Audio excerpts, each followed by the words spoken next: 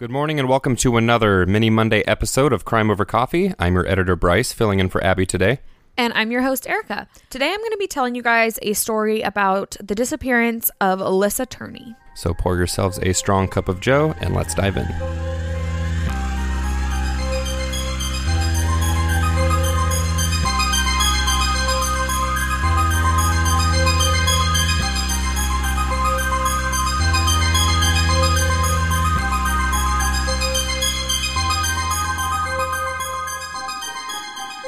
So some of you who know the case might be wondering why we are covering this on a mini, because there is so much information. But we felt that we wouldn't be able to do this case justice if we tried to cover it as a full, because Alyssa's own sister, Sarah Turney, has an amazing podcast called Voices for Justice that currently focuses on only telling Alyssa's story.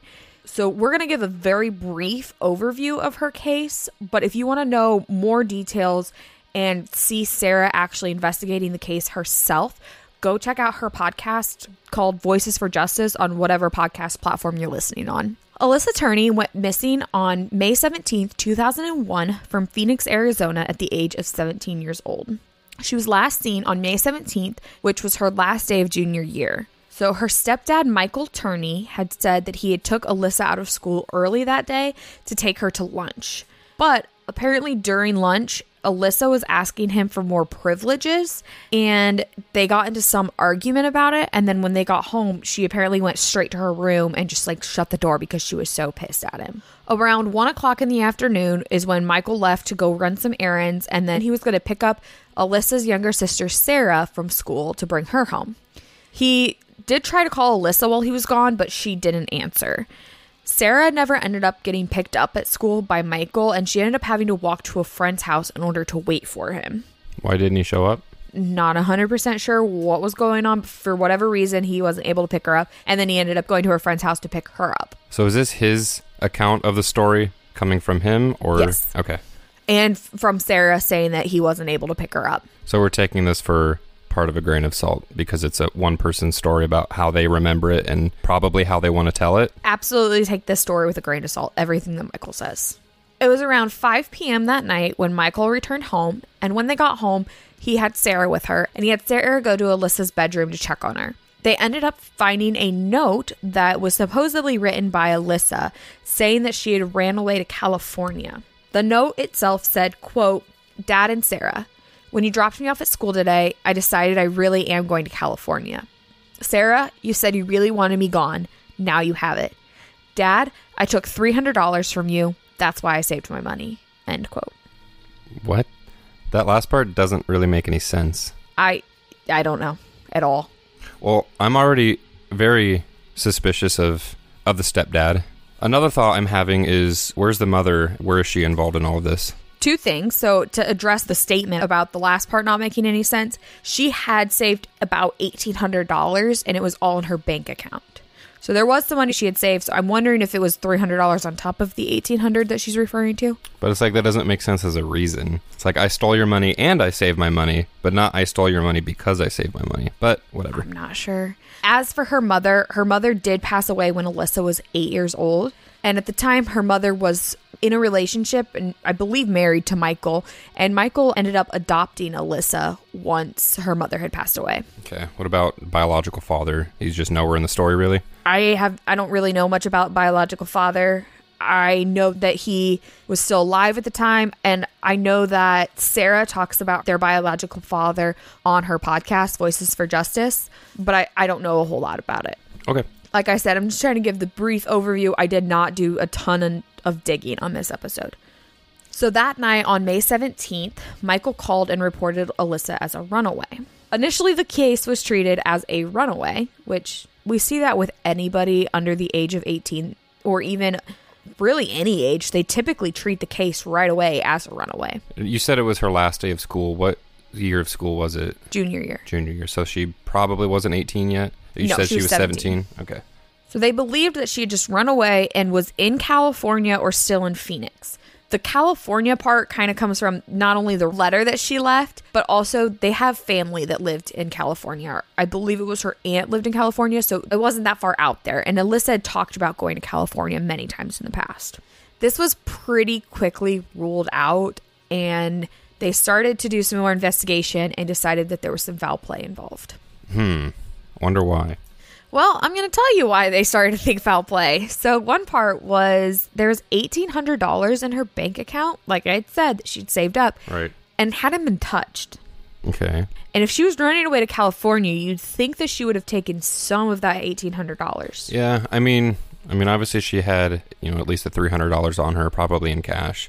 I'm assuming it was in a savings account, and that's not something you can, just withdraw with, well, I guess you can withdraw from savings accounts with a debit card at ATMs now, can't you? Mm-hmm. Okay, but she hadn't done any withdrawals during her... Okay. There were no withdrawals. The other thing that was kind of concerning was she had left all of her stuff at home. Makeup, hairbrush, clothing. Didn't really cell pack phone. anything? She didn't take anything with her. Even though she probably had some time. Yes. Because Michael left the house around 1 o'clock and returned home around 5. So she would have had about 4 hours to prepare and to pack up her stuff before she left. The other concern was that none of her friends or family heard from her at all. Michael came forward about a week later and said that he had received a phone call from Alyssa from a payphone in California, but she quickly hung up the phone. Okay. Sure. So other than this supposed call to Michael, there was no communication from Alyssa to any of her friends, her sister, or anybody. Pretty quickly, which, Bryce, I know you already said you were suspicious of, but the main suspect became her stepfather, Michael. Right. I mean, just from the first 2 minutes of his account of the story, there's already 2 or 3 pretty apparent holes in the story. Yes. Then come in statements from friends and family talking about the kind of parent Michael was, specifically with Alyssa. So he was super lenient with the younger one, Sarah, and super controlling of Alyssa. He constantly would search all of her belongings, her room, everything. He monitored all of her phone conversations. And when she would go to work at a restaurant, he would sit outside the restaurant while she was working. The whole shift. I don't know if it was the entire shift, but for good parts of the shift, yes. Police had kind of started looking into Michael. Like I said, he was their main suspect. And they ended up finding these contracts that Michael had wrote and made Alyssa sign, agreeing to do certain things. And a psychiatrist looked through it and said that it was Michael showing an absolute need for control and dominance of Alyssa for whatever reason. Do we have any idea what some of these were about? I don't know what the exact contracts were, no. I'm assuming it was, that he would monitor her phone conversations and that he would have to know where she was at all times, type of things like that. That's weird, though, because what are you going to do if she violates a written contract with your own kid? Take it to a court and then they realize how crazy these contracts are? That seems weird. I think he found a different way to take care of her breaking a contract. Probably why she may or may not have left. Michael also had surveillance cameras set up inside the family home and on the outside. So where is the footage of her leaving? So, conveniently, Of course. he took care of reviewing the 8 hours of footage and refused to turn it into the police and said there was nothing suspicious on these. That's not how evidence works, though. And then the tapes just disappeared. Oh, so they couldn't seize it. Great. He also would monitor all phone calls that were in and out, in the house or on any of their phones, and they were just automatically recorded. So he had everything recorded. But because, it works in his favor, the phone recording system wasn't operating the day that Alyssa called him from California on that payphone after her disappearance. Okay. I mean, at this point, it's case closed to me. But not to the police. The mystery has been solved. Here at Crime Over Coffee, our go-to caffeinated beverage for every episode is Fire Department Coffee. And you can get some as well and save 15% with our exclusive coupon code CRIMEPOD15. Owned and operated by firefighters and veterans, 10% of all their proceeds go directly to helping sick and injured first responders. And with an incredible range of flavors and caffeine strength, it's a company that all of us can easily support. So please go to firedeptcoffee.com and use our coupon code CRIMEPOD15 to support us, support them, help first responders, and get some incredibly tasty coffee along the way. Michael had refused to take a polygraph or even sit down with the police for an interview, but he did talk to them through fax, email, and phone. He'd kind of give them some information. But at what point are they able to just subpoena you into court? they need some sort of physical evidence, and they didn't have that. All they had was circumstantial evidence. Yeah, it is circumstantial. They didn't really have anything hardcore that they could just be like, this is it. This is the proof that you did something to Alyssa. A lot of people came forward as well during the investigation and would talk to police about how Michael had sexually abused her and physically abused her while she was living there. She always told her friends and family about him gagging her and handcuffing her and all these horrific things that he would do. But he always denied the accusations and was like, I love her. I would never harm her. Even a year before her disappearance, Michael ended up calling Child Protective Services and told them, if Alyssa ever files a child molestation complaint against me, it's not true. She's lying. Wow. I feel like that's interesting. And he claimed that the cameras and like the phone call recording and stuff was just for security reasons, but not so that he could spy on his kids. Take that how you want. In December of 2008, so that would be almost 12 years ago, and 7 years after her disappearance, police finally executed a search warrant on the house that Alyssa had lived in. And then apparently during this time, her family had moved across the street to a different house. So they had a search warrant for both houses, and they were looking for any sort of evidence. This is when they start looking for the videotapes of the surveillance cameras. And there's tons of surveillance cameras, specifically of Alyssa, dating back to the 1980s, but there was not a single one from the day that she disappeared. They just magically disappeared. What year did this take place in? 2001. And the investigation of the house is in 2008. Yeah, initially I was thinking how easy it might be to dispose of security footage, because nowadays almost all of it is recorded to the cloud or recorded to like a hard drive or something, and that's just files you can delete. And if you really wanted to just destroy the hard drive, but back then a lot of that stuff was recorded to tape or like VHS or things like that. So chances are, if you have had security cameras for a long time, you have a pretty extensive archive of tapes if you want to keep all of it. So it's a little bit harder to actually get rid of unless you're like taking it somewhere or burning it, destroying it, whatever. And I'm assuming something like that happened. They found something a little bit more interesting during their search, though, other than the lack of videotapes. They ended up finding 19 high-caliber assault rifles, 2 handmade silencers, a van filled with gasoline cans, and 26 handmade explosive devices filled with gunpowder and roofing nails. Well, that's enough to get the ATF on your doorstep, and that just has federal crime written all over it. Oh, yeah. So this was apparently the largest amount of explosives that the Phoenix Police Department had ever found at one house in the history of ever. And that's a pretty large city. Yeah. So he was arrested for this, obviously, and he ended up going to prison. So this was in 2008. He was released from prison in 2017. During an interview that he did with the media after he had been arrested, he said that the bombs weren't his and the police had planted them in his house. Okay, so now I'm just thinking about motivation for that, because if they're concerned with getting some sort of evidence on his property to, subpoena him to court or to get him, at least in a position where they can actually talk to him or interrogate him, that's not the type of evidence that has anything to do with what he may or may not have done to his stepdaughter. Correct. So that doesn't make sense as far as like a motivation standpoint. Yeah, I don't see the motivation either behind it, but for whatever reason, that was his excuse. He said that he had planned to take his own life in order to bring attention to Alyssa's case. With pounds and pounds of bombs. Yes. And gasoline. Yes. And assault rifles. And silencers. Yes. He had it all kind of planned out, but it seems like a lot to take your own life. I feel like... Well, it's in case he missed the first 38 times.